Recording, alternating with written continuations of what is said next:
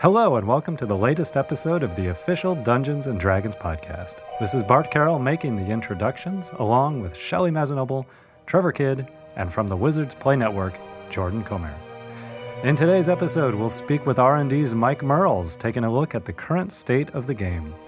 We'll also speak with Paul Barrington, who manages the Conspiracy Comics stores in the Ontario area. Paul will talk to us about his partnership with a local school, which runs D&D games for its students.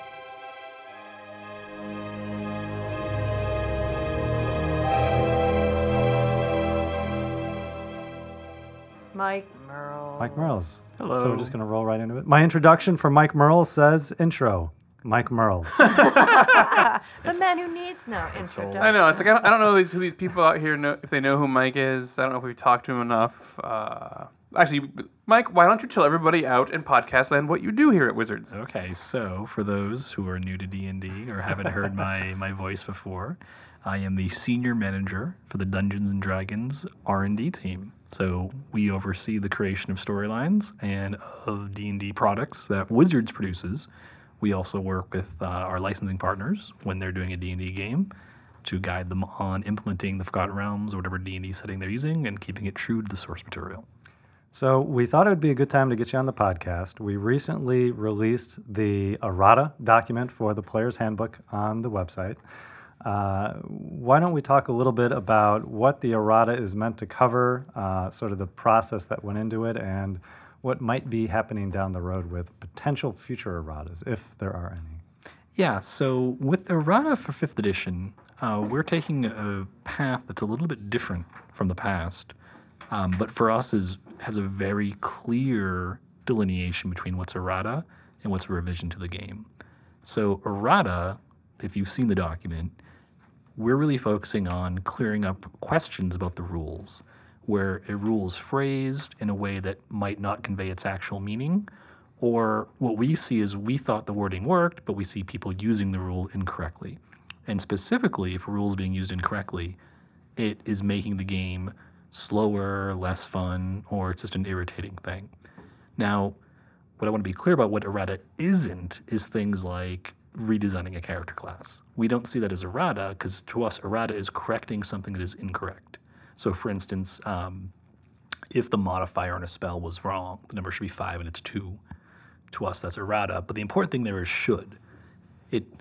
If the number was supposed to be 2 and it's 2, but 2 is too weak, we really wouldn't use errata to fix that, because to us, that's redesign. So that's an important thing to think of going forward. So for instance, we know for the Ranger character class, there's been a lot of feedback. This is going to be my question. Yeah. You know exactly where I was. Exactly. So for us, the Ranger, it's not feedback because the Ranger's working as intended, but the intent might not actually be producing a result that people like. So for us, that is new design. Whenever we're taking something and changing its concept or changing its content, that's a new design, and that's something that's a completely separate process. So errata is really your turn. If you're looking at a rule and you're not sure how it works, or you might run it one way and another DM runs it another way, and you're not sure what's the official quote-unquote way, that's where errata can come in, as opposed to new design. So that's really where we are. We've covered the Player's Handbook, and we're also now next be looking at the Monster Manual and Dungeon Master's Guide. This is a bit of a pat on the back statement, but as somebody that updates the online rules with the errata as well, I was pleased to see it was a very limited document in terms of how many pieces of rules were actually hit with errata. It was a one-page sheet, and it was pretty quick to go through the updates. Yeah, it runs like an index. Like I was in one page. Okay, it might have 2 columns of text, and I opened it up. It's like no, it's like this page, this thing, and like the next bullet, this page, this thing, and also like 6-7 words for each entry. I'm like, oh, that was very easy. Yeah, now usually it was just clarifying a phrase and or just making sure tweaking the language that the intent's there. And I think it really comes down to first we have a great team of editors, Jeremy Crawford and everyone else who works in the game, doing a really great job of shepherding that language. And also with the playtest process being very open, the core rules of 5th edition have probably been read by hundreds and hundreds of thousands of people, right? Far more, at this stage in the edition's lifespan than we've had in the past, because people have walked through each playtest iteration, given us feedback, we've seen the areas that are issues. We caught a lot of this stuff before we published the game, and so now it feels really what we're doing is refining things. So that's, I think, why we're in a really good position where there haven't been these really massive wholesale changes to the game. Am I wrong? Are we coming up on a 1-year anniversary I think we for are. Yeah. We are, yeah. the first rule book? I think July. The starter. Yeah, would have been the starter starter. Yeah. Yep. Yeah.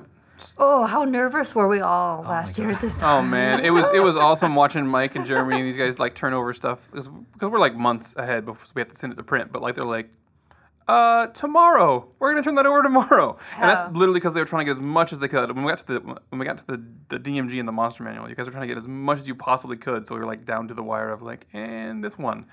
So I like that. And it was funny because I very vividly remember the day that the basic rules went up because I had to take my very fluffy dog to be groomed. And so I had to take the day off. Is that what you do when you're nervous? Yeah. You take your dog to go get groomed? Yeah, it's just the way it worked out, like the Really? grooming schedule. Yeah, no, this is Daisy, our Oh, Sheltie. Daisy. So yeah, she has a very thick coat, and so in the summertime we try to get her a haircut so she's not so stiflingly hot. So yeah, it's just very funny, and I was on my smartphone, my iPhone, checking Twitter and online, seeing the reactions come in. I picture you doing the grooming and on that day just shearing her down to like the skin just out of sheer nervousness. To be fair, everybody was very happy. There was lots of complimentary stuff said that day. Yeah, the dog was not happy though. She hates getting groomed. So Probably happy afterwards. Yeah. for future errata, we are looking potentially or definitively at the Monster Manual and Dungeon Master's Guide coming down the road. Yeah, exactly. And there's things there you'll see. So, for instance, we already know one thing. It looks like we're going to change monsters right now. I think it says specifically they take half damage. Certain monsters, not all of them, obviously. They take half damage from non-magical weapons, and that's something where like, no, that's not really what we intended. We intended if a creature was essentially resistant to natural damage, if it fell, it would only take half damage, things like that. You know, and that kind of thing there. So again, that's something where it's a change, but the intent was never like the difference between a sling stone and a falling rock actually has any difference in its damage to a creature. So that's just a wording thing that got through. So that's the kind of scope of things you'll see. I'm not sure what else we're looking at. I think probably for the monster manual, it'll mostly be individual monster abilities that just aren't clear. The Beholder will now have 12. Yeah. We'll just give it some more. I want to jump back to well, we can use the Ranger Beastmaster as an example. But so we said that's not errata. That's new design, That's right? correct, yeah. So let's say that you guys do look at the Beastmaster and you decide that there's something wrong with it. What would we do? So actually, that's a great question because what we're looking at right now is the Ranger's a really interesting class. So I'm going to now give you a little lecture on the Ranger because this is the kind of stuff you get to do, Actually, when you work on D&D. we were just talking about Make sure to Rangers. channel your whole team so Jeremy Yeah. doesn't come up here and tell Yeah, me you did this is- something wrong. There's a bunch of students in Ontario, Canada that are playing Rangers. This might be of interest to those kids. That's the first thing is when we do our surveys and we get feedback, the first thing we're seeing is people are generally happy with the Ranger. But that doesn't necessarily mean that we're happy with the Ranger or that there's enough people who have issues. So the Ranger is a really interesting character class because I think since AD&D, first and second edition, it really hasn't had an identity. If you remember in first edition, it had this really weird mix of abilities. It was basically a certain unnamed ranger from a certain unnamed trilogy of books.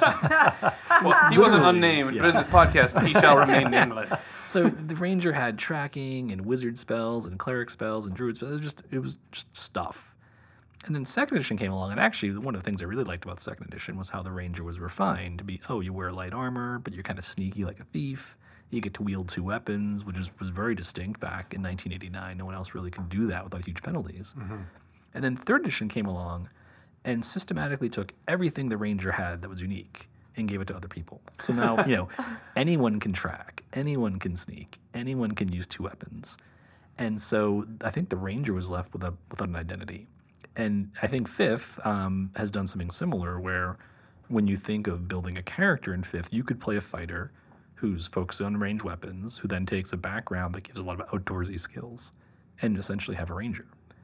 So I think what we're going to do is get a little experimental and weird, and in an upcoming Unearthed Arcana, not one in the near future because we have a lot of stuff to do. But I think we're going to try reconcepting the Ranger from the ground up and see what happens. Like really take the class back to its roots, like strip everything down to the studs and rebuild. And, release a couple levels of it and just see what people think. Yeah. Because I think that's definitely a class that's been pulled, a lot of its unique stuff has been pulled out. And when we're designing fifth, every other class had something that was very unique and that really stood out. Like you think of Paladins, they have lay on hands. No one else gets that. they have their auras. It's something that's been made more unique as time has passed. And I think the other classes, monks obviously have their unarmed strikes, et cetera. Every class has something they can really call their own. And with a fighter, we gave the fighter some of those mechanics. The second wind, the bonus action, getting an extra action, things like that, which is, now that's the fighter's thing. And if we've done our job in 5-10 years, people think, oh, that's what fighters do. They get extra actions. They can heal themselves. But the ranger doesn't really have, and ranger has some unique spells, but doesn't have that thing that is like the ranger's thing. When you think ranger, you think, oh, this is the one unique thing. Mm-hmm. So that's something which I think would be kind of interesting, like task, challenge to see how could you build a new ranger. So that's down the line. Yeah. As you say that, are the ideas already in the works in your head? Oh, yeah, of course. Yeah, okay. I mean, as a designer, you're always thinking, like, what's Always the next tinkering. thing? Yeah, you're always in your head fixing around things and messing around with stuff. We've had a couple different conversations about potential stuff. I wouldn't be surprised if we actually, depending on how ambitious we're feeling that month, if we, showed, 3 different rangers. Oh. Each with a very distinct, unique thing. So you're talking like Ranger all up, not new subclasses, but A new character class. completely rebuild. Exactly, yeah. So this wouldn't invalidate the current Ranger or anything. It'd just be No, like 'cause, yeah, this would be Unearthed Arcana. This is us just messing around and seeing what sticks. So for listeners, just to clarify a bit, we've talked about errata as sort of a correction to the rules as written, or a clarification to the rules as written when needed. And a redesign would be something outside of that process as well. Now, Unearthed Arcana is the online column that we use to present sort of rules options or experiments. Yep. Wacky, crazy stuff. It varies from, I think a couple months ago, we did a new sorcerer type, the Storm Sorcerer, the Swashbuckler for the Rogue, the Mariner combat option for like a fighter, a ranger, and paladin could take it, to the more daring, like what's coming up in July. which may or may not be out depending on when you receive this podcast. Because there's 60 Twitter questions all wanting to know, when are we going to see anything on psionics? So if anyone ever told you we were never going to add a new character class to 5th edition, they're a filthy liar. Was that you? Did you say I that? don't think I did. I don't know I if I would don't, try I don't think that. so. We talked about the base core classes, then we talked about more, and then we were sketchy. I think. The Unearthed Arcana for July is going to debut a new character class, the Mystic. Ooh. And the Mystic uses psionics. Yay! And so like Trevor said, you may or may not have the class already. We're not sure what. None of us are psionics, so we can't see into the future. Can't actually see the future and figure out when this podcast is at coming least out. until next month. Yeah. So the Mystic was really fun to work on because it's kind of it's not taking psionics and redefining it. It's really just trying to refine it. And one of the design goals we had was to say, well, I had, because I just did it because I decided I wanted to. That's one of the nice things about being in my position and using So if you guys don't like it, it's all actually Mike's fault. It's all my fault. But you guys do give me feedback on Twitter, which I was reading. They're not shy. But, you know all those times you say that it's Mike's fault? Well, this time it'll be true. But this is the kind of thing where, Unearthed Arcana is built for this, where we can just try. It's only 5 levels. It's not the full class, and it's got limited options. But it's just to test, what do people think of this? So for the folks asking about it specifically, clearly they're invested or they're interested and they certainly know about it. If you're coming to the game relatively fresher, how would you define psionics? I know I'm taking a step back, but I've got a follow-up to this. In the New World Order, how would you define psionics? So psionics is the power of the mind. So what psionics lets you do is it is a power source that comes from within, and it derives from essentially the opening of the mind's eye. That when you have Dungeons and Dragons, you have the cosmology of the planes. And one of the ideas this kind of puts out there is that a world like Faerun or Orth from Greyhawk, these are kind of like the standard worlds. Like if the universe was just motoring along with its laws, that's the kind of world that would burp out. But sometimes you get a world that's a little bit different. The cosmic moorings are a little bit unhinged. And that's indirectly due to the influence of the Far Realm. The Far Realm was this very alien world, another cosmology entirely, perhaps. And what's happened is these two cosmologies have bumped into each other that sometimes kind of twists reality a little bit. And what happens is, if you're psionic, your inner eye has been opened, and you see the underlying structure of the reality in a way that other people don't. And by drawing on your willpower and your own mental energies, you can exert changes to the structure of reality around you. Or you can perceive things like you can see the future because you understand how things come together, and you can see something happening before it happens. Or you can understand your body, you can manipulate your muscles, for a sudden surge of strength that would not normally be physically possible because of this energy that's coming within you. And so we're really kind of going this idea that psionics and magic are separate. They're two different forces. And so you couldn't, let's say if I was a mystic and I used a psionic ability to say increase my speed, you couldn't use dispel magic on that because it's not magical. It's psionics.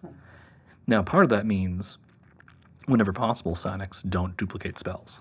So in this sort of approach, like I wouldn't expect a psionic fireball, for instance, because psionics is a little more subtle. It's more changing yourself, altering others, sort of seeing the fabric of reality. And so it's a little bit toned down. It's not meant to be just something which wholesale replaces the magic system by duplicating it. Mm-hmm. It's more, you could think, if you had a psionics-only campaign, it'd be a world where magic is more subtle. People aren't like creating walls of fire and stuff like that. They're more, it's almost like the Force from Star Wars, things like that. They're subtly influencing others. If they take control of someone's mind, that's a shorter, more focused burst of power. You might make someone do one thing rather than just making them a puppet, unless you're very powerful, things like that. And so that's really the inspiration for it, to make it feel distinct, and also allowing it to rest alongside magic. So you could replace magic with psionics if you wanted to, or you could have them both operating at the same time. And in both cases, they have a distinct flavor and a distinct feel. I remember it from the back of the first edition Player's Handbook, and it was always sort of this optional appendix system. I said I had a follow-up question. I guess it's really more of a statement that I just throw out there. But it felt like one of those areas where Dungeons & Dragons was experimenting with a little sci-fi in its fantasy. Is that sort of an approach you took with it, or it sounds also just a bit more, not sci-fi so much as an alternate way to present magical effects in a fantasy setting? So the approach that I took was, so the sci-fi angle always bothered me a little bit, because I don't see how the people in a Dungeons & Dragons world would know to invent terms like psychokinesis to describe psionics, right? They would use that to describe magic, right? Those terms always bothered me. So those have kind of gone away. But now that said, I love terms like intellect fortress, stuff like that, ego whip, right? Like, you could imagine someone might figure out a name, as they figure out the parts of the psyche, whatever, and ego might come up. So getting away from the scientific stuff, but focusing more on terms that, like, you could picture someone like Elminster using, or Mordenkainen, if they're describing this thing or trying to catalog it, that this is how they might describe it, this is how they might think of it, rather than this entire, like, very modern, 20th century and later terminology coming in. That always really clanged with me. It felt like it really clashed with the flavor of D&D. It really made it stood out. Jungian's punch. Yeah, it probably didn't work very well. Yeah. The other thing that I remember about the original psionics, and I don't know if this was just a young player, but I don't think so, was that the mechanics of it were just incomprehensible to figure out. They were a challenge for advanced players. Incomprehensible. That's a word we don't use. Yeah, that's not. We're not aiming for like confusing rules as a general thing. No. But yeah. So the rule. So it uses PowerPoints, and the idea behind it is if you're a mystic, you have access to a few different disciplines based on your order. So you join a psionic order. Like, the idea is each order focuses on one type of psionics. And again, trying to give them more flavorful names rather than just using names that sound like they're out of a scientific textbook. So the psychic warrior path is the order of the immortal. And the idea is that immortals seek to achieve perfect mastery over their bodies, and they get abilities, class features that make them very hard to kill. And you're only seeing levels 1 to 5 to start with. There's no point in doing up to level 20, because if you hate how it works, and you can figure that out pretty quickly. But the idea being that these are more the people, like, you can think, okay, they can walk across open flames and not get hurt. They literally live forever, right? Unless something physically kills them, which is hard. Like, they have perfect mastery of their bodies. And that translates, obviously, and then into combat skill. They can sudden surges of strength and speed, and so they are more that psychic warrior type. And then the other order we're presenting is the Order of the Awakened. And that's someone whose mind has literally been awakened to the possibilities of psionics. It allows them to read minds, use telepathy, seize control of other minds, deceive other minds, and also peer into the fabric of reality. It's like, see the past and the future. Kind of understanding the psionic imprints that are around them of objects. So the idea being sort of the classic telepath, the person who can read minds and that stuff. So that's the Order of the Awakened. Those are people whose mind's been awakened and they can now see into other people's minds. You can almost picture it's like Neo from the Matrix. They see reality on a different level. That's a different kind of psychic. It's like, I see the video game world that I'm in. I don't know. We have that in there. I want to bend this spoon. Yeah. They actually have access to the rule books. They know, like, here's the XP table and stuff. That's there. So, we talked a little bit earlier about making sure that everything was unique. Some of the things you're describing sound a little bit like the monk. Not a whole lot, right? But it's all about focused body and focused mind. Do you think the mystic took the monk's lunch a little bit, or did you guys open it up into a different area? Do you feel like? No, because the idea is that really the mystics don't deal so much with like unarmed combat and stuff like that. Mystics will wear armor, leather or scale, so they're tool users. And kind of moving away from some of the prior editions, you've had psionics that let you punch harder, or so it does in some ways. But I think the important thing, going back to the ranger discussion, really see the monk as being the unarmed martial arts expert. And so staying away from that more finesse maneuvers monks can use, and obviously the monk weapons and unarmed abilities, with the mystic focusing more on augmenting weapons, things like that. Cool. So it's subtle, but I think that the totality of the mechanics really casts a different feel. And that's also why when we looked at the Immortal, because the Immortal would be the closest comparison to the monk, really focusing on that survivability. I think it's at third level. If you're an Immortal, you actually can regenerate, because you're constantly healing yourself and sort of maintaining your body, in a way that usually your subconscious mind does it, but you're more consciously doing it. So those kind of big mechanics that just like really at the table and in the story of D&D. If you're writing a novel or a comic, the Immortal might take this massive wound and like Wolverine just immediately starts healing. Yeah. That's not really necessarily something that monks can heal themselves in bursts, but not this constant healing that the Immortal has. So I got one more question, then we'll go back to everybody else. I play a lot of Psionics in 3rd edition, so that's why I'm asking this stuff. So we have the Mystic. Do you think that opens the door for more Psionic classes, or do you think that this one covers all the stuff that we've done before? I shouldn't have said, yeah. No, so the goal with the Mystic is to contain all of the Psionics types we've done in the past. So we had Soul Knife, we had Psychic Warrior, we had just the normal Psionicist, and then that was the 3rd edition grouping, right? Yeah. And then there was... I don't really remember before that because I didn't get into it until 3rd edition. Yeah, and there was the leader type from 4th edition whose name I'm totally blanking on. The mastermind kind of thing. Yeah. So the orders are meant to replicate those classes. Okay. The idea is each order has its own list of disciplines. You make that choice at 1st level.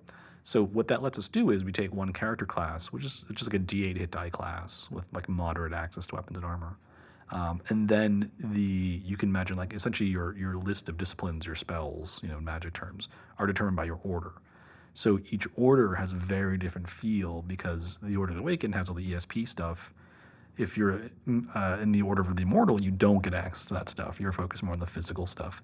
If you remember the Order of the Blade, which would be like the Soul Knife, you'd get a very distinct set of abilities. Cool. The Order of the Ardent would be the same thing. That'd be more, I inspire emotions in people. I'm this inspiring leader. Again, a different set of disciplines. Gotcha. And, that's something which would be interesting to see how it holds up the playtest, because, but I think having the separate lists is that's where we started, because that does let each order feel very distinct. They don't blur into each other. Yeah.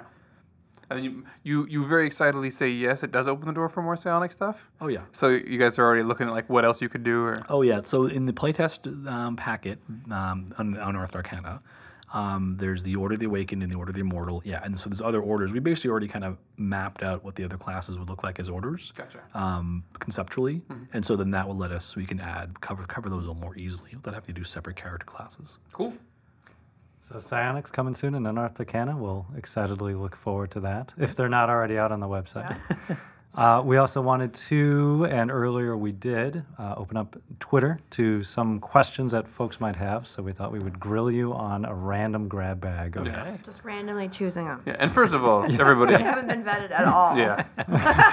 and by haven't been vetted at all, we mean we're not going to talk about all sorts of stuff that's not out yet. Because there were always lots of these questions like, what about this thing? What about that thing? And it's like, we haven't said anything about that. We probably can't talk about that. There are some good ones in here. Let's hear it. Okay. How about this one? Who is your favorite female character in D&D lore and why? Oh, and D&D, I always liked Lorana from Dragonlance because I Oh. liked her character arc. She kind of starts out as a spoiled brat and ends up becoming like the most skilled and talented general and basically leads the armies of good to victory. The ending of the story where she's kind of cast as helpless is like, I'm not crazy about that. But I like that idea of, she kind of grows into herself and realizes she's this very charismatic, cunning, warrior. And, when she takes down the dragons at the High Claris Tower, it's pretty badass. I'm a fan. Somebody did ask whether designers were revising the Ranger. Yeah, right? I like this question too. What kind of house rules are you using in the games you run? Oh, so if you've been watching the live stream, because I'm doing it on Oh, we have a Thursdays. follow-up question Yeah, about that we too. do. Oh, Big okay. question. So I wonder what's with the bird call. So one of the things I've started doing is if you follow the live stream, you've seen this, but if you haven't, here's the answer. I always forget to give people inspiration. So what I do now is I give them a list of things like, hey, if you do this, just check it off and give yourself inspiration. So it lets the players track it. But it also means the players can always be like, what should I do next? They can always look at, here are my short-term goals. Now, in the live stream, those are things I created and just gave to the players. But what I would do in a home campaign is have the players create that list. And then I would just say, sure, that looks good. Like what kind of things are on the list? Oh, so for instance, in the live stream game, one of the players has been sent by the Greyhawk Thieves Guild to take down this gambler named Fernok of Ferd. So his things are like, and the idea is that they don't want it traced back to the guild, so he has to befriend Fernok. If he does that, he gets his inspiration. If he can steal an item that the guild wants from Fernok, he can get inspiration. If he can kill Fernok without anyone knowing who did it or that he did it, he can gain inspiration. So things like that. So it kind of establishes his storyline for the first part of the campaign. That's really cool. I like the idea for one-offs. Yep. Having a like if it's a one-off and the character's already there, you'd be like, and here's the things you can do to motivate them to play a certain way. And it's really helped, if you watch the live stream, like we had basically no prep for the players. They all made their characters separately, and I think it helped kind of kick things off pretty quickly. Yeah, that's pretty cool. So speaking of the live game, Yeah. we were over in our area, and people who aren't familiar with the office don't know that we sit right next to the Magic team. And the Magic team is in Mike's game for that live stream right now, and they love it. They're super excited. They were super excited to be in it. But Matt Danner wants to know Well, why we you're weren't such a gonna- killer DM. I'm a I killer. believe he called you a meat grinder. Yeah, yeah, meat yeah. grinder. So- Well, and I did remind him that adventure's pretty harsh. It's this is the section I'm running now is something I made up as a sort of prelude. Oh, okay. So if you want to be a meat grinder, they could have gone to the Moat House at first level. Yes. And I could have run it straight. But the And the adventure you're running now, it is the original it's the original Temple yeah. of Elemental Evil. Yeah. But it's something you made up for it, right? Just like the first two sessions were just a little prelude Yeah. thing. So for those not in the know, we had a rogue, and Matt's rogue was unceremoniously splattered by a half ogre who hurled a rock at him and crushed him. Now he only had 2 hit points left, and that was kind of his thing. So Yeah. He kind of got into combat with 2 hit points. He had rolled a 1 after they took their short rest to regain his hit dice. So he went from 1 hit point to 2. So he doubled his hit points. That's the good news. So all you DMs out there, a house rule you may want to use is they get average on their roll. Yeah. Or, you could just roll the dice and see what happens. And Or that you is could so- choose not to fight the yeah. ogre with 2 hit points. Yeah, I think that was kind of the tactical mistake. He thought he was safe because they were fighting the ogre in this tower. The ogre was in the tower's doorway, and he was way in the back sniping, and didn't see it coming when the half ogre, reached down and picked up a giant rock and just chucked it at him. And then I rolled a 17 before mods, so yeah, that was 1 dead rogue. So He's very upset it about happens. this. Yeah. But Tanner will be joining everybody again. Is it this week? Yeah, it's this Thursday. So I don't know if he's going to make a new character. He's got I think a new he is. character. Yeah. Yeah, he's got, and they're also going to be second level. So He gets to play the rock. stone The that rock killed that him. killed him. Yeah. So yeah, that was fun because I wasn't really tracking. I had no idea it was going to kill him. It's like, oh yeah, that happened. First level, you're That fighting a half happened. ogre. That They happens. came out of that game like shell shocked. It was really. There was a lot of white was faces and wide eyes. pretty, and they were like, you know, it was really awful. They almost all died, and part of it was they had some bad luck. I mean, half ogres aren't anything to trifle with the first level, but they had some bad luck. But What level's they a half ogre? I think they're CR1. If I remember right. They hit like a truck for first level Yeah. characters. So. They're gonna say there was clearly something wrong with your conversion. Oh, It shouldn't have perfect. happened. It was perfect. It was awesome. We had 1 character left at the end, and they managed to put down the half ogre. So Oh, they are a fun group though. they are actually a lot of fun. I'm really enjoying the role playing that's taking place at the table. Who knew that the Magic team was such avid role players? I know, right? They've just been apparently begging and waiting for someone to ask them to play D&D. Yeah, it's been a lot of fun. So you can watch these games on our YouTube channel. Yes, we've got apparently lots of promotions for the website this week. We've got this podcast. We've Unearthed Arcana, the errata's up, the playtest reports, not playtest reports, the player surveys also go up on the site on a monthly basis for feedback. End of the month. Which Mike also writes the reports for. And yeah, the live stream game happens on the YouTube channel. In the archives, it happens on the website live. And and Twitch on the live, and we put it on YouTube and this YouTube afterwards. Yeah. We got a lot of stuff going on. We do. Strangely enough, Pretty we do busy. lots of stuff. It's amazing we can all get together for this little podcast. It's a couple more questions. Was there anything? I'm paraphrasing this person's question because I can't find it again. But any aspects of 5th edition that surprised you that either people really loved or people disliked more than you thought they would? I don't think there's anything people disliked. I mean, I didn't think there was anything that stood out as, oh, people will hate that, which is always a good feeling as a designer to put a game out there and feel like I don't think there's anything they'll hate. I think the thing that surprised me the most was how people felt like they really saw the kind of roots in 2nd edition in a lot of ways in the design intent of, hey, play the game how you want, which is really a big shift from 3rd and 4th, where by design those games are built to be, here are the rules, you should follow all the rules. And so that was kind of nice. I didn't know people would pick up on that. If that's something people would, and also the reaction to the inspiration rules. I'm very happy people felt like the role playing is really being encouraged, being more front and center. I mean, the game's always talked about role playing as being important, but I think putting that nudge to just enough of a light mechanic to make it feel like it mattered, I think was something people really liked. So I was really happy to see that. Okay, we've seen a lot of really cool D&D tattoos lately, right? Yes, we were just looking at this in our meeting earlier. So if this is a question that I'm just curious. I'm going to ask ask. all of you. If you had to get a D&D inspired tattoo, what would it be? It has to be something from D&D. Oh wow, that's. I think I'd get a die, like a natural 20 or something like that. Just get some on my arm or somewhere boring like that. Do you have any tattoos? Nah, I'm not a tattoo kind of person. Yeah, me neither. I guess I subscribe to the entire you change so much over the course of your life. I can't imagine getting a tattoo and not in 5 years thinking differently about it. And thank God, because in college, if I was going to get a tattoo, I would hate myself so much right now for what it would have been. It's something like a dolphin. The Hootie and the Blowfish logo. It's not going to No, I would totally love that. Grunge music forever. It'll never go away. We're talking to this. Somebody, and Trevor tweeted this. That's a tricky one. Somebody got a beautiful Caves of Chaos tattoo on their shoulder cool. of the Have you map. seen It it? looks Oh, wow. fantastic. Yeah, that's awesome. Really cool. That's really cool. So I Yeah. mentioned this earlier. I would do either the whole map, which might be a little expansive, or part of the map from Tomb of Horrors in the non-repro blue ink. Oh, That would man. come out well. Where? On your whole back? No, I would want to be able to. I don't know, the sole of my foot. Somewhere. I don't know. A really, really small version of the map if it's on your foot. Right. That And on the works. palm of my hand. I could always reference That it. guy. We saw one with a guy who had a D20 on the palm of his hand. That's cool. So yes, Trevor, what would you before do? we answer the question, yes. If you have D&D tattoos and you're posting them up on social media, we see them. Just so you know. And we want And we to see appreciate more. them. Yeah. We want to see in like a. Be careful if you send us pictures. Yes. We of your can't tattoo. turn our filters off at work. So I'm only going to see it if it's okay. So for me, I don't know. I've thought about this a lot because my next tattoo I'm going to get is going to be a shoulder, kind of like what Bart has here, right? But it's going to encompass all the things that I've liked, like my hobbies and stuff like that. So it's definitely going to have a D&D thing in it. I just don't know what it is yet. I think if I had to get a D&D tattoo right now, it would probably just be the ampersand somewhere. Yeah, I was thinking ampersand would be cool. Yeah, D&D specific. I know that's probably pretty generic, but there's not one piece of art that spoke to me as far as D&D goes that was awesome. I like it all, so I couldn't figure one adventure or one piece of art. The ampersand's pretty iconic to me.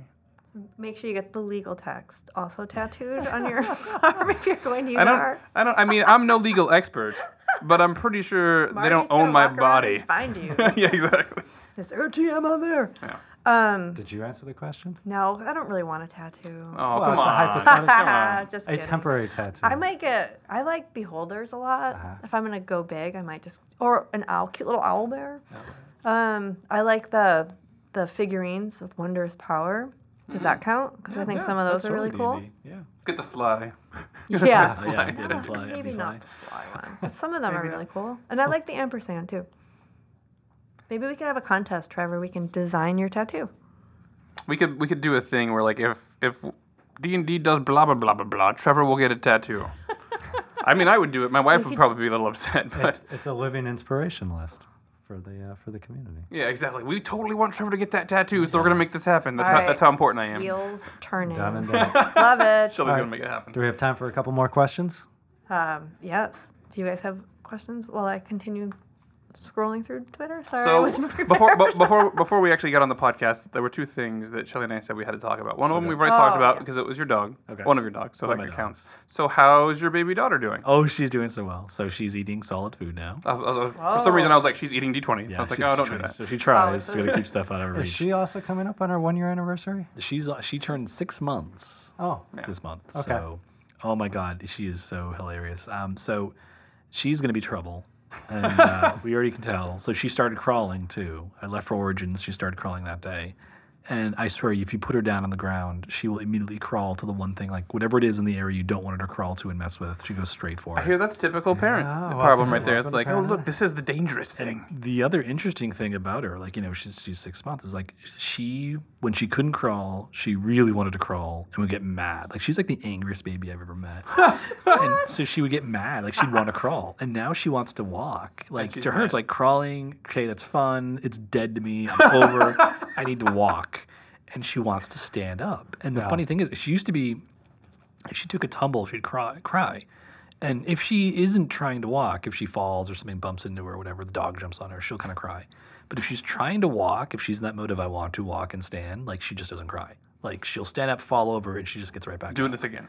Yeah, so it's like, damn, I'm already a little nervous around my kid. Like she is like just like determined to do this. She's got like this bulldog mentality. So it's like, man, like it's pretty cool watching it. So the important question that our fans want to know now is like, how has this influenced your D&D design and development philosophy? More rules for them to watch. Yeah. a lot more stuffed We're animal. gonna get opponents. really, really granular about what it takes for a character to walk.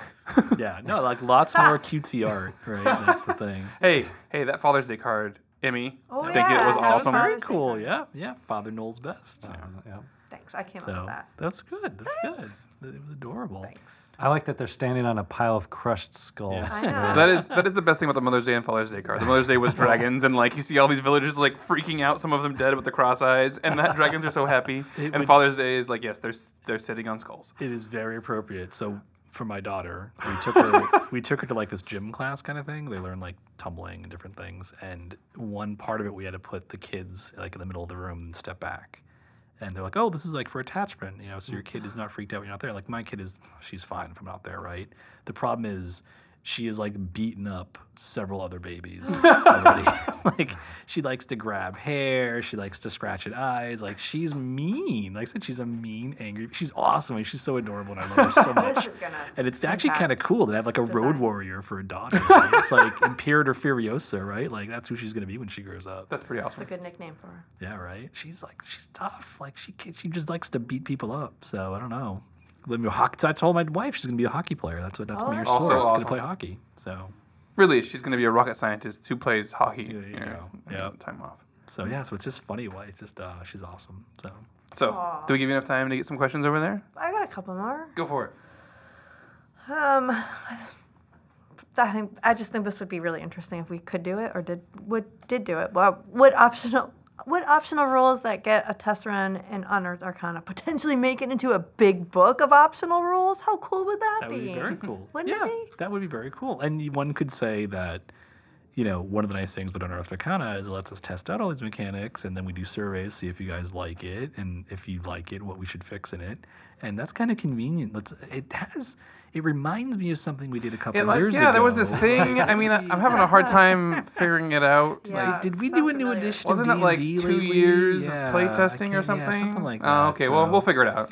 But it's definitely part of our entire approach of like we want to do few products, but the products we do be very high quality. And one of the best ways to ensure quality is like have people try things and tell you if they like it. I mean, that's kind of like the lazy way of doing it, but I mean, I'm lazy, so I'll do it that way. And it's working so far for 5th, so we'll keep doing It it. just takes a lot of time. Give Yeah, the people what they want. But we have that luxury, and that's one of the things I think the company's always been very supportive, and Hasbro and Wizards of saying get it right. So I can't find this question now, so I will have to paraphrase again, but somebody as a dungeon master who is used to using miniatures and grids and maps and stuff, what's good advice for not using that stuff? So the challenge... That they don't have to. They Yeah. still can, because No. we do have beautiful miniatures out there. You can totally... WizKids makes awesome miniatures, as does Gale Force 9. But if you're not going to use a Product grid... placement. Yeah. I'm now going to drink this carbonated beverage. At Origins, actually, I played in a game. Sean Merwin's one of our writers for Organized Play. And I really like the adventures he writes because I think he has this really down.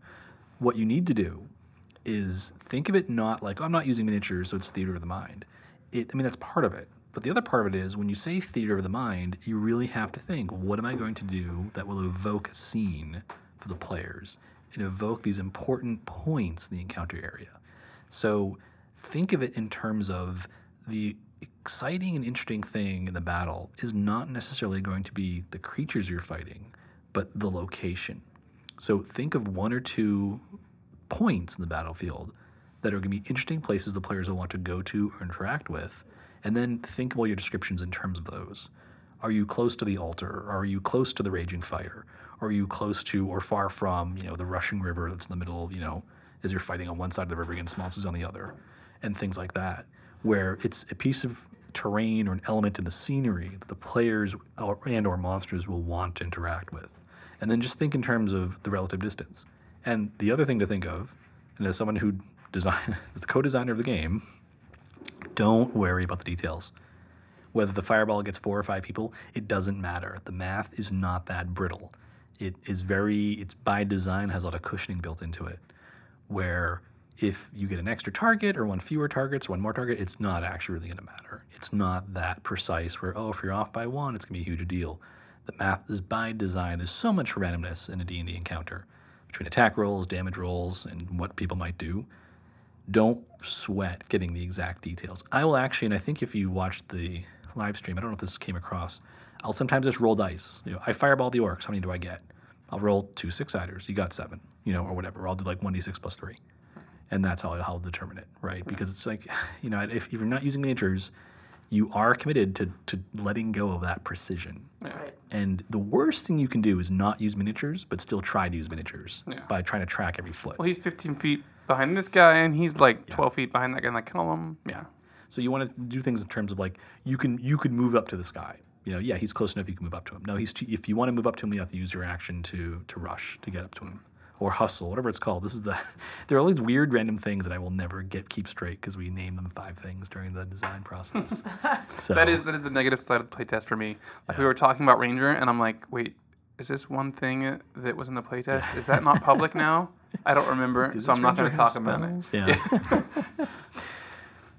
So yeah.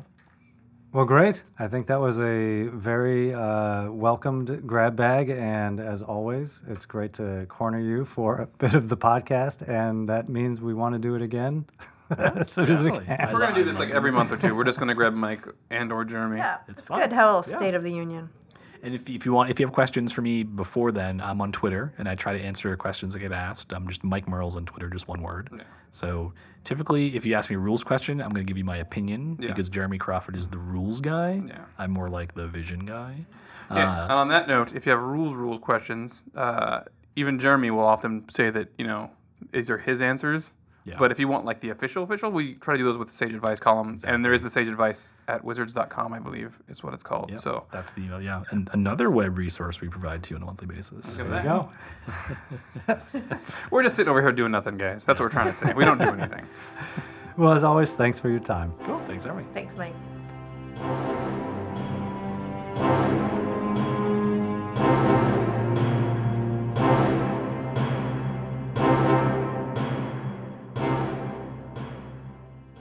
Hi, Paul. Welcome to the D&D podcast. Hi, thanks for having me. It is our pleasure. We are very excited to have you here. We've even brought our special guest host, Ooh, so special. right? Yeah. Jordan. Hello. Jordan works on our WPN team, the Wizards Play Network team. I do. And- I write articles for the WPN website and scripts for our videos. Oh, very exciting. Yeah. When are you going to write a part for me in the Yes. script? Shelley needs a bit. I think I invite you to every video to be an extra that Well, we feature. see, therein lies the problem, Jordan. I was a theater major, Yeah. so I might be a little rusty, but Okay. I could probably handle a speaking I line. didn't know that. Yeah, you could be our next retailer. Okay. Oh, I don't know. Paul, how would you feel about that? Do you think I could play a retailer? I think you could pull it off convincingly. Okay. You think she's got the chops? Not the chops. See, she's convincing because you guys only talked for like a few minutes, and you've already convinced Paul. Like, bam. Yes. Boom. All right. Well, we've invited Jordan to come chat with us because Jordan is actually the one that brought this wonderful story to our attention. Paul, you are that wonderful story that we're talking about. We've heard some great stories about how people introduce kids to D&D for all sorts of reasons, but your story really stood out to us. So we want to just get you on the podcast to talk a little bit about what you're doing and partnering with schools, and probably what our first question would be is the first question we ask all of our guests. What is your history with D&D? How were you first introduced to it? How long have you played? Any memorable characters? I started playing D&D when I was 13, so it was about 20 years ago. A friend's family friend was a DM and had been playing since the game had come out, and he introduced a whole group of us to it. There were about 8 of us that met up every couple weeks and played in the campaign that he had created for us, and it was a blast. We continued playing all through high school, and then switched over to running our own games and met new people doing it, and played all through university. And I mean, I work at a comic book store, so it's never really stopped playing D&D or other role-playing games for me. That's awesome. Yeah. So you certainly know the benefits firsthand. Yes. Yep. So it sounds like your comic book store, Conspiracy Comics, there's 3 stores in the Ontario area. It sounds like you're doing very well, and that's something that we love to hear. Yep. So can you tell us a little bit about your stores? Like, what types of events are you running there, and how are you building the community around those stores? Share all your secrets about how you're so successful. Tell Really. us, tell us everything. Jordan is Tell taking everything. notes Yeah. right I now. am, yes. I might share your story elsewhere. Yes. So at our 3 stores, in terms of gaming events, we focus primarily on Magic the Gathering, mainly Friday Night Magic, but also standard events that occur through the week. We get good turnouts to both our Hamilton and Burlington locations for F&M, mainly draft events. We like that one because it's a very easy event for a new player to come out to. If they've just learned to play the game, they can still have fun. They don't have to have a standard deck or format deck that way that they can play. At the Burlington location, we also have another kids' D&D event, actually, that was started by a student who is now in high school and his father who were running it. And he's using that in Ontario, we have to have community service hours for high school students. So he's using this to fulfill his community service requirement, coming out to the store and running D&D for a bunch of peers and things that way, as well as... Sorry? Was the student a player at your store, and that's how he came to you, or did he just come to you out of the blue? He was a player at our store when we had a group coming out every Wednesday for the Encounters events. Mm-hmm. We no longer have that group coming, but he started this group instead. He and his dad started coming out to the Encounters events. He was probably about 18 years younger than the next youngest person in the group when he started coming out. I think he was about 8 when he started coming out to D&D events in the store. No, yeah, for sure. Yeah, he's been gaming. I remember when he first came into the store, he was about 3. He had just seen the second Spider-Man movie and wanted Spider-Man cards. So I sold them the Spider-Man pack of Marvel Versus system that was out at the time. And his dad came back the next day and said, well, this is a game. Teach me how to play. Oh. So I did, and then he taught his son how to play, and they started playing that, HeroClix, then Magic, Dungeons & Dragons, board games, all kinds of stuff from that point on. No kidding. There's dads all over the world right now going, yes, that's my dream. I love that. So how did this partnership between your stores and the local school come to be? One of my best friends is a teacher, Peter Collinson, is a teacher at Eastview Elementary School in Oakville. And he and I role play together regularly. We have a group that we do stuff with once a month. And he approached me about what would he need to do to set up D&D events for kids at the school? How could he get books? How could he get dice and organize events that way? So we have a program already at our stores to support school libraries with graphic novels and manga. So we extended that to D&D books and to dice, giving the schools a discount and credit back with us to buy more stuff. And we set them up with 3 players' handbooks, 12 packs of dice, and they went off with that. Okay, so this partnership that you do with libraries already, it's libraries would be able to get a discount on materials through your store? Yes, that's correct. That's a brilliant idea. Brilliant. How did that come about? Who came up with that brilliant idea? I'm sure Paul did. I don't think it was me. It had been going on since before I started working at the store. But I've done a lot of work with libraries since I've been here to help kind of extend the reach of the program and get more comics and graphic novels and manga into schools. Is this just the school library or public libraries as well? We've done both. We've done school libraries here in Halton as well as the Burlington Public Library. We've gotten some books too, and we partner with them every year for Free Comic Book Day as well. Oh, right on.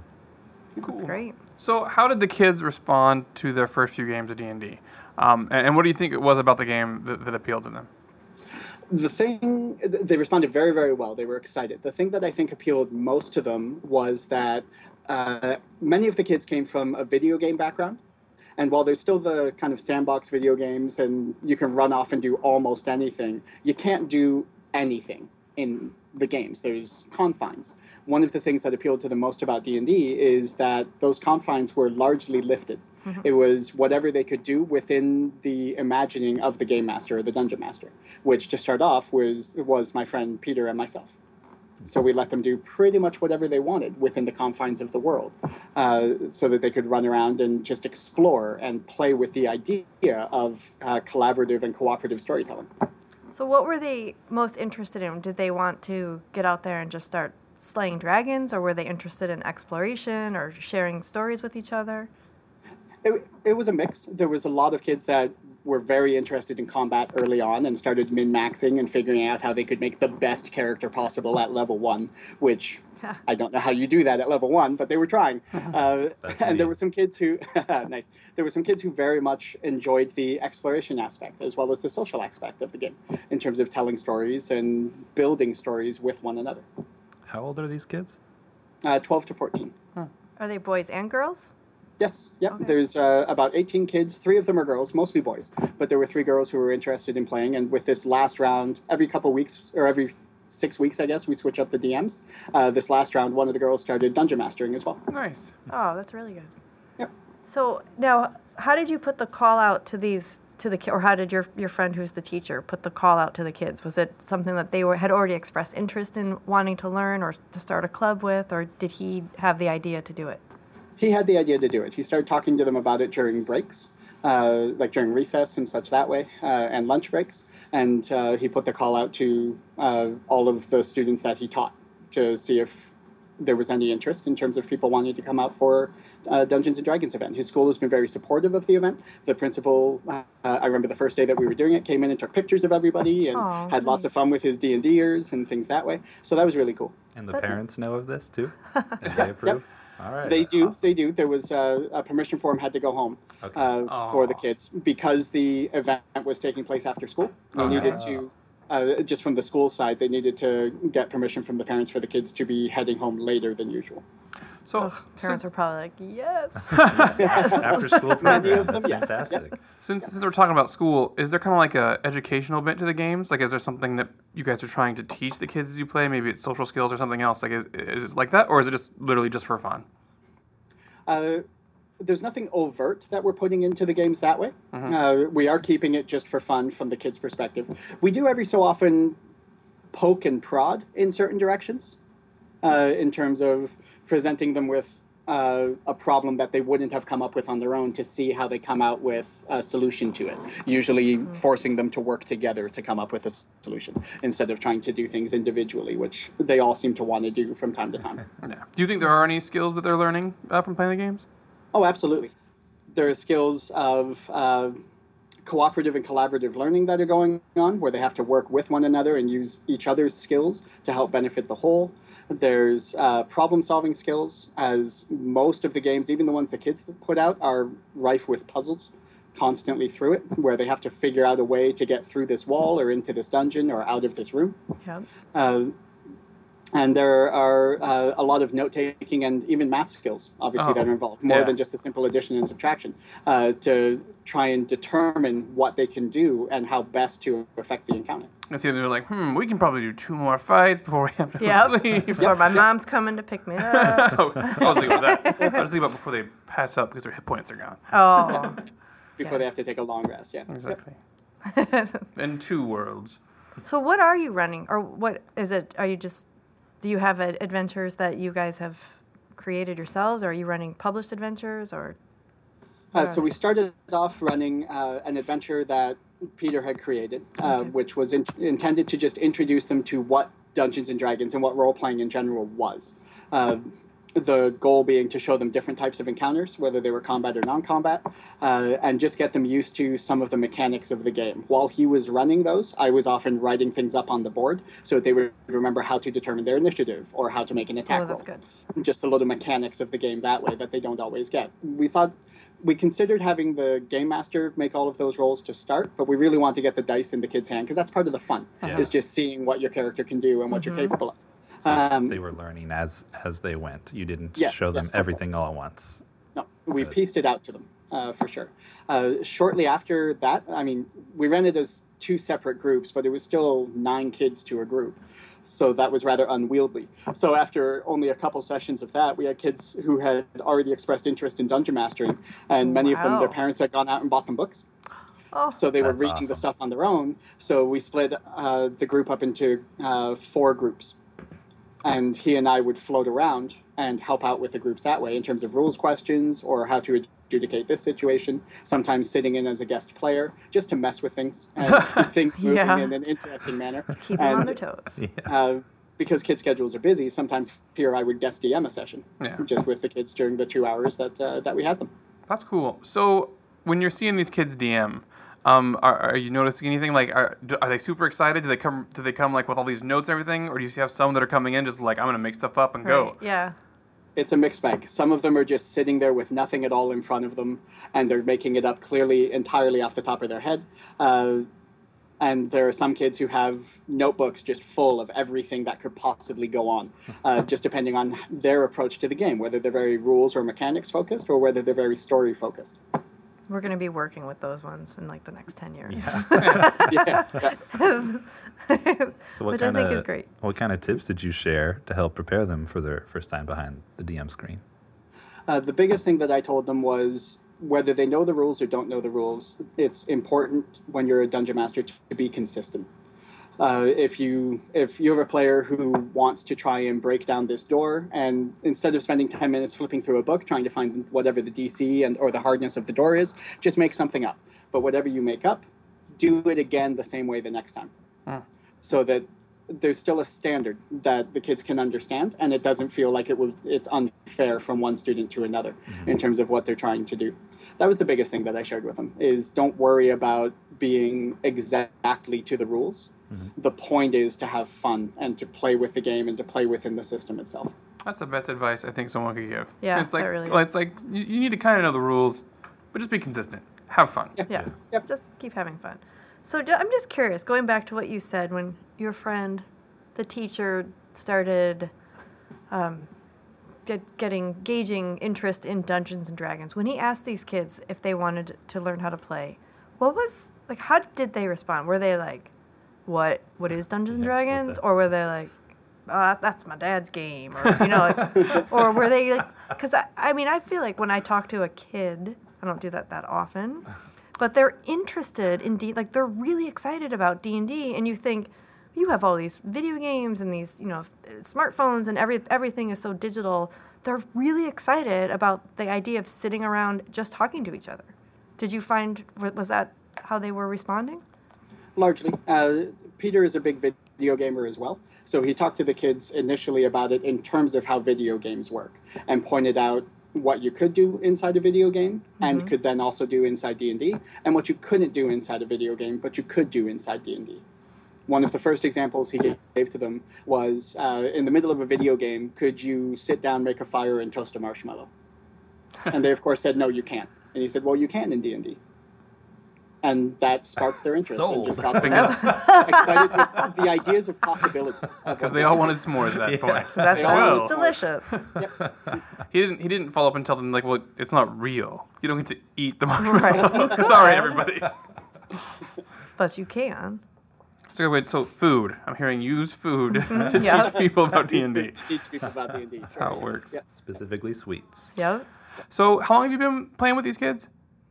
We started the group, I believe it was back in December. Oh, nice. Have you noticed like any change in like how their behavior or how, treating each other or just playing D&D in general? Have you watched them change? Yep, a lot of them have grown quite a bit in terms of the way the game works and in interacting with one another, which is really nice to see. There's less arguing now overall than there was at the beginning of the game, Nice. because they've just gotten comfortable in terms of the way the game works and in terms of the roles that they play. Even though we switch up Dungeon Masters every now and again, they still know what to expect from a Dungeon Master, and the Dungeon Masters know what to give Right. and how to operate in terms of that structure. It's still pretty amazing that these kids are like, they want to be dungeon masters. Yeah. Like Yeah, right off the pretty They're much bat. not right away. intimidated I at can do all. this, yeah. Yeah. I've got a cool imagination. But I how think about it's the part of not knowing because they haven't. Yeah. Most of them haven't looked at a fully published adventure Yeah. and everything that goes into a fully published adventure. So they're not awed by it and they're not shocked by it at the same time. So they just come in and go, "Yeah, sure, I'll do stuff," I'll just make and they make just up stories. make something up. Yeah, They don't know they should be scared by it. Right. exactly. Yeah. yes. Oh, yeah. Ignorance is bliss. It's all right, everybody. Don't be scared by it because there's nothing to be scared about. No. has their teacher noticed a change in them in the classroom? Largely, yes. His rapport with the kids has always been very good, but his rapport with the D&D kids, some of whom were very, very quiet in the classroom, has grown from what he's told me. He's been able to get a lot more out of them in terms of interaction within the classroom and the games that they play and the projects and assignments that they do, which has been really nice as well. So the quieter kids are starting to come out of their shell a little bit? A little bit, Getting- yes. Getting Yep. more confidence and Yep. friendships, that kind of thing. Are you noticing any, like, do you see yourself in any of these kids? Like, that was me when I was 12 years old. Yes. This Yes. kid's going to grow up and Nice. manage Absolutely, a comic book yeah. store. Oh, perhaps. Yeah. Yep. Love that. That was me when I was younger. So That was you too, Trevor? I was like 8 or 9, and then D&D.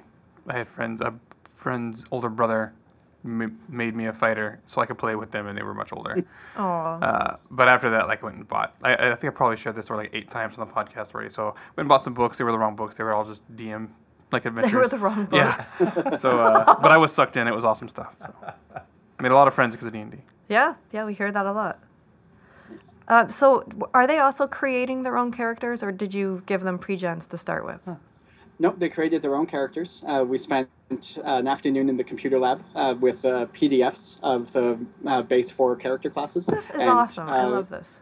Peter put together a little write-up on how to make a character and what to go through in terms of rolling up the ability scores, and I was helping them pick skills. About half of the group wanted to be Elven Rangers. I was so just gonna they all ask sat that. together Named Legolas. and created their Elven Rangers or Katniss. That was my first or character. Trist. What was? Yeah, I was curious about what their favorite classes and races were. Yeah, by and large, it was Elven Rangers. Nice. Those were the. We had almost all of the classes represented. Warlocks. I think we only had sorcerers, but not wizards at the outset. But they've changed characters a little bit over time as well, just as they move around or take a better look at the books or see what somebody else is playing and say, "I want to try that." Oh, good. I'm actually interested why they chose Elven Rangers. Did they want to be Legolas, or was it something else? No, it was largely Legolas or Katniss. Oh, okay. There we go. Oh, That's a of good one, too. course. Yeah. Yeah. So did anybody want to be themselves? I see this sometimes where like someone new to the game, they just make a version of themselves basically. And all these kids were like, nope, I'm gonna be something fantastical. They wanted to be something fantastical. Absolutely. awesome. I'm with them there. Yeah. I've never played a human. Yeah, I'm pretty boring. I don't know. I don't really want to be Trevor, the brand guy, when I sit down and go into a dungeon. I know. Like, what? You have all these options. Yeah. Why would you? I still don't understand. Human is like the most popular race. So sometimes you just want easy, right? So you're talking about sorcerer over wizard, right? Sorcerer has less choices. Right. Like human there's pretty much no choices on the ones. Like, this is awesome. I'm human. I know what humans supposed to be like. I can do this. Go. I can role play a human. Yeah. Do they do much role playing, Paul, or are they kind of intimidated by that? They do some role playing. Most of what they do is encounter oriented. So it's you're at the gates to a castle. What do you do? And working through things that way, and go turn by turn around the table. There's some role playing that goes on. It's usually goofy. In that regard, one of the kids who was playing, I think he was a dwarven bard. Anytime he ran into battle, he played bagpipe music on his iPod, That's pretty awesome. as that was the music of his people. This is That's the music great. I love this guy. I like that I think Jordan's gonna steal that Yeah, for that his is next brilliant. character. That is really good. So they had a lot of fun with things that way, but they didn't do a lot of like long drawn out role playing sessions. In terms of that, it was mostly problem solving and combat was what they gravitated towards. Oh, that's great. So Jordan will probably hit you up for maybe a longer interview or something, because it actually sounds like you guys have some great resources that potentially you could share, like about creating your character and what I keep calling him your friend, and I can't His remember name his is name. Peter. Peter. Peter, What yeah. the resources he was providing the kids for how to create their characters, the stuff you were writing up on the board. Maybe this stuff would be helpful for other stores, and also maybe you could speak to this a little bit, but if there are stores that are inspired by this, or people in the community that want to help their stores and their schools form a partnership, do you have any tips on how people could start this? Best tip anytime when you're starting stuff with kids is keep it simple, keep it easy. Don't raise the barrier to entry. Don't try to put too much in front of them all at once. Just ease them into the process and emphasize the fun that they're having over anything else about the game. And how about with the school? Any tips on how to work with schools? Get in that. That can depend on the school and on the board and where it is in terms of the reception. Peter's school has a fairly liberal principal, so that was certainly helpful because you have to get principal approval in order to do something like this. If a store wants to approach schools about what it is that they are offering and what they would like to do, then best thing to do would just be to contact the principal directly or contact a librarian if they think that it would be best run through the library services, and emphasize the educational aspect of Dungeons & Dragons and what they can get out of it and what the kids can learn from it more than anything. One thing I guess I should note on that is a lot of the kids that were coming out to D&D were ones who didn't go out to traditional sports teams. So they didn't have a lot of after-school activities that they could engage in at the school itself. So this offered a venue for the student who didn't want to play basketball or didn't want to play volleyball to come out and be engaged and be involved. Make some friends, and Yep. it's got to be really Kill some orcs. Kill some orcs. Kill some orcs. Do a Lots of great orcs. service. Yep. It's got to be really nice for the teachers, for the librarians, for the parents to see the spark of imagination, like the interest developing in their kids. Like you said, some of them, the parents came back and bought more books for the kids. And I remember if I expressed an interest in parakeets when I was little, my mom would buy me everything parakeet. She just wanted me to be interested in something. Same with me. Nutcrackers for Christmas every Christmas. Really? I just went into someone's house yesterday that had a really creepy collection of nutcrackers. Oh, good times. I Yay. think at about 12, I said, "Hey, no more nutcrackers." I know I said I liked them once, but Yeah, that was a long time ago. Yeah. however, D&D, all the D&D. Yes. all the D&D, Yes, all the please. D&D get not creepy at all. And did you say how many kids you were working with in total? It's about 18 right now. 18. Dang. Yeah. I guess they've just ended actually for the school year, so Yeah. we'll start it up again in the fall. Okay. Oh, they're going to have D&D withdrawal over the summer. I know. Well, Handle many it. of them already play on their own, so I'm sure they'll continue doing that. That's awesome. And they know about the events that we run at the store, so they're always welcome to come out to those too. That sounds awesome. Okay, so your stores are Conspiracy Comics. Conspiracy Comics in Hamilton, Burlington, and Oakville, Ontario. Okay, so if you're ever in the area, stop by, say hi, buy some books, say hi to Paul. Teach some kids to play Teach D&D. some kids to play You know. some Kids to play D&D. D&D. Yep. If you have the permission. Yes, always ask a parent's permission before you talk to their child. All right. Well, thank you, Paul. We're going to not make any more kid jokes. Thank you. Yeah. Thank It's not a joke, Trevor. Ask permission. Well, I said that. That was me. I believe it. It was awesome having you, Paul, and I'm sure we'll be talking with you again at some point in the future. Absolutely. Time. Yeah, and thanks Thank you very for, much for for having everything me. you're doing. Thank you. Yeah.